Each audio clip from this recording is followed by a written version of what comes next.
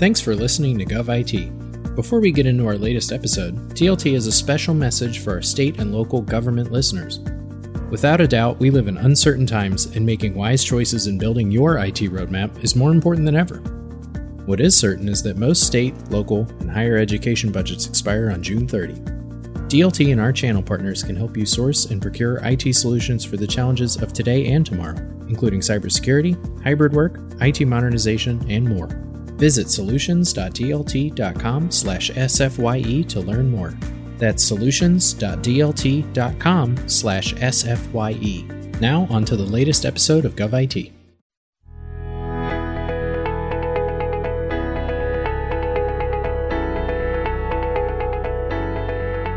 Welcome to GovIT, a monthly podcast series from DLT, where we discuss the next generation of public sector IT solutions with the technology innovators driving the change. I'm your host, Tom Temin. Each month, we explore a different technology, what it is, and how it can help public sector organizations achieve their modernization goals and accomplish their missions. This week, we're sitting down with Tony Holmes. Tony is the practice lead for solutions architects at Pluralsight. Our topic is technologies the public sector can use to address competency challenges, satisfy training requirements, and develop a highly skilled workforce with the most up-to-date technical capabilities. Tony, good to have you with us. Thank you. It's good to be here. Let's begin with the state CIO survey done by the NASCIO organization. They're saying that the COVID-19 has negatively impacted the competencies required to meet future state IT needs. And so what's the answer to that? How can we get around that one? It's a good question. But I think also it's a loaded question as well. So one of the things that humans like is they like predictability. So people look at the world with this kind of linear view. They like predictability because it makes us feel comfortable. It makes us feel good that we think we can predict the way that things are going. But the truth of it is that with the speed of innovation at the moment, as I'm sure you're aware, if you think about it, we've seen more innovation in the last 100 years than we have in the previous 1,000. And futurists like Ray Kurzweil are indicating that the speed of change is just going to increase exponentially. So even as we've seen it so far, it's not going to be linear. So I think the first question is try and understand what skills we need in the future. At the moment, we're hiring for jobs today. A large amount of those may not even exist in 3 years. And there may be new jobs that we haven't even thought about. So I think the question on how to answer that is we need to start looking at doing things like building a culture of learning where people can be more adaptable and we can literally be ready for anything, be prepared to be able to pivot to the next disaster, whatever that is, when the next COVID hits.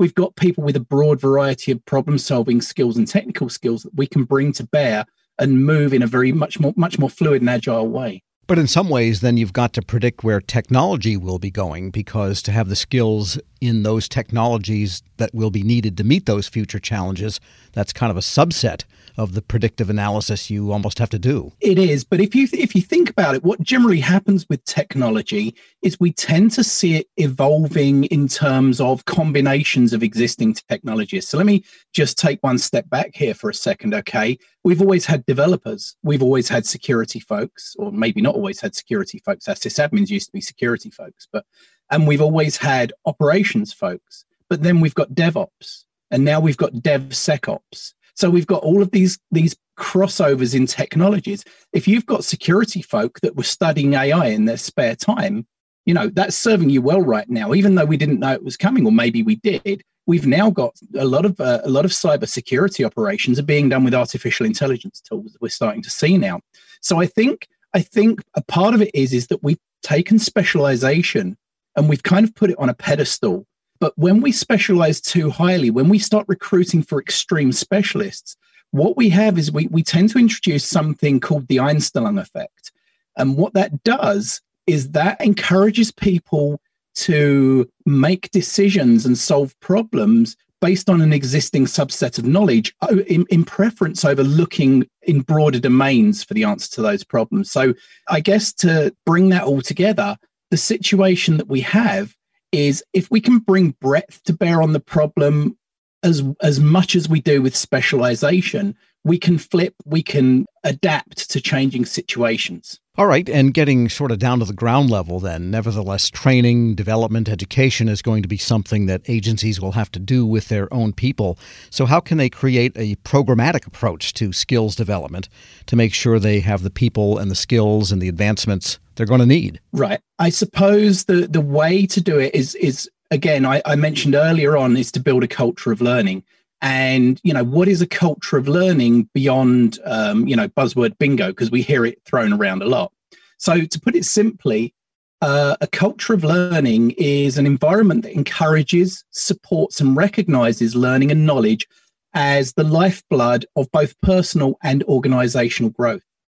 It has a part of an organization's mission focus, and they understand how it impacts. So it's commonly known, it's been researched that organizations that have implemented a learning culture have seen an increase as much as 5 times in their productivity and overall improvement across an entire organization. It has huge impacts. So my answer would be to just start looking into building a culture of learning. And in order to be able to do that, you also need to be able to have access to the right metrics. So obviously, one of the things that we do as Pluralsight is we bring a lot of learning analytics to a solution.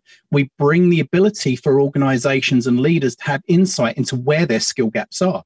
So it's not just enough to know that artificial intelligence is going to be popular in cybersecurity and we need to get ahead of that.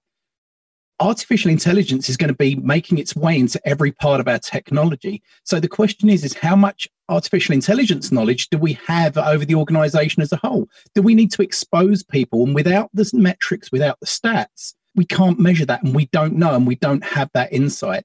So that's kind of the second part. So first part is encouraging learning, and that's from the top down. Everybody's responsible for learning. The most successful organizations in learning that we've seen out there have things like the CLO, the Chief Learning Officer. And what they're doing is they're taking an executive level position in learning and putting it at the C-suite with all of the other executives, because it's no good having a CTO that's looking ahead. We need artificial intelligence, we need machine learning, and then having your learning folks play catch up all the time. Months later, the edict comes down from on high, and now we have to play catch up in terms of skills. So a lot of organizations are implementing chief learning officers and giving learning the visibility and the place it belongs at the C-suite. And we'll play a little bit of buzzword bingo that you mentioned earlier. To support all of this, what types of technologies, methodologies, frameworks, tools, skill sets do you think agencies ought to be investing in right now to support this dual-phased approach that you described? Yeah, so the first thing we have to accept is we have to accept that people require multiple different learning methodologies. So obviously Pluralsight is very well known for its online learning, but also there's a very strong component of that we're continuing to build, which is the hands-on learning, the actual doing. Okay, I can read how to do something 100 times, but I can read how to ride a bicycle, but until I actually do it, I can't do it. Okay, so there's an element of that. There's also the assessment method to understand, do I understand what I thought I understood when I was doing that? And again, all of this needs to come back to a way that we can analyze the output. We can understand, are people learning from this? Are these effective methodologies that are helping us grow? In terms of the actual technology, that really changes on a day-to-day basis. So Pluralsight, on our website, we advertise our skills tech index. And what we do is we track millions of metrics across a variety of sources to help us understand and to help our customers understand which skills are rising to the top at the moment, which skills are most in demand, which skills are we seeing emerging that we hadn't seen before, and things like that. And that's publicly available, and that's a huge source of information. But obviously, as a learning organization, we use all of this data to drive the next kind of generation of courses that people are going to need. So I guess to sum that up, the actual technologies that people need are going to be different in every organization, in every vertical, in every private or public enterprise. It depends. The state of Utah might need something entirely different from the state of Washington. The point is if you know what's coming and your partners like us are already ahead of the curve, whatever it is that you need, we can get there just in time for you to help you address that challenge. And by the way, what does learning look like today in a contemporary agency? Is it an online course? Is it reading from a book? Is it a combination of in-person and online? What does it look like these days? So I'm Okay, so I'm a big fan of the concept of the expert generalist or the modern day Renaissance person. So I believe that learning looks like everything. I mean, every time we do a task, we're bringing all of ourselves to it. We could have some background in some random places that one day will help us solve a problem, something like that. But to answer your question, even by answering that question 12 months ago before COVID hit, it looked entirely different to how it does today. So obviously after COVID, in a post-COVID world, people have shifted a lot of their learning online. And they've had to. The in-person, the ILT just simply hasn't been there. So obviously in response to that, Pluralsight has our VILT, where we can create bespoke courses that are a kind of hybrid, if you like, between the assessment and analytics that come from using our platform. So we still, even with our VILT, meet the learners at their own level and help them create a path to mastery. Okay. And obviously we have the online training as well. The fact that we have 7,000 courses as well means that people get to study broadly. One of the first things as a technologist that I ask when I go to an organization, and this is a huge part of the culture of learning, is how are you going to invest in me as a person? Because the smarter I get, the more economical, the better your organization gets, because I can do my job more efficiently, more proficiently, and your bottom line or your spending of taxpayers' dollars becomes much more efficient. So that's a really important thing for me is to make sure that you've got all of the roads open to you. But I don't think that there is kind of any real hard boundaries around this. We need people that embrace learning. We need people that are happy to learn, and we need to make it a part of our work. It's so many places, especially in government, where organizations will sit there and they'll say, you've done your job, now spend an hour and go off and do some training. No, training, we're technologists. Training is a part of who we are. It's a part of our jobs. And that includes doing on-the-job training. But really, you need to kind of get out of this attitude of, we've got this opportunity to send you on two ILT courses this year. Pick a course out of all of these different disciplines that you need to learn. You need to pick two of them, and that's what you're going to get training in this year. And that model no longer scales in the uncertain or the fast-pacing technology times that we're working within. And looking at this from a human capital standpoint, should CIOs regularly assess their staffs, looking at who's retiring, who's up and coming, and get some kind of a sense of the skills that they have against the model of the skills they think they'll need?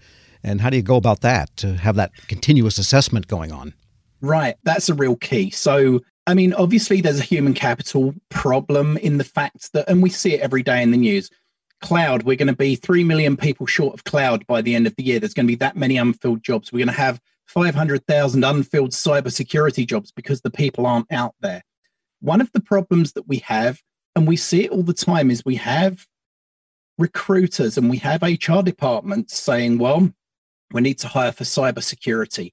We need this skill and that skill. And you end up with a laundry list of 20 skills. And what you end up doing is you're not actually looking to find people that can do the job or find people that can be gainfully employed to be successful in what they do. What you're doing is you're creating a list to exclude most of the populace. Okay. And you end up with like 2 or 3 Goldilocks candidates. And guess what? Morgan Stanley's going to hire them before you do at twice the money. So we create a problem for ourselves. So we kind of have to step back and say, if what we're doing right now doesn't work, how can we change that?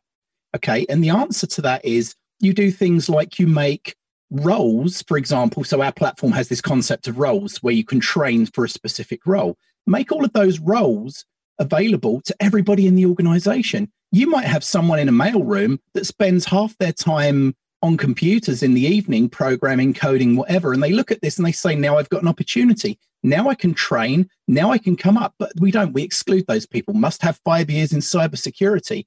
When as a sysadmin, when I got told, hey, here's a new hat for you, it's the cybersecurity guy's hat because cybersecurity is a thing now.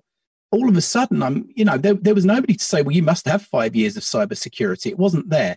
Okay. What we need is the ability to find people and recruit people that can learn, that have a passion for learning and that have that flexibility. One of the phrases I like to use is, how do you hire an astronaut?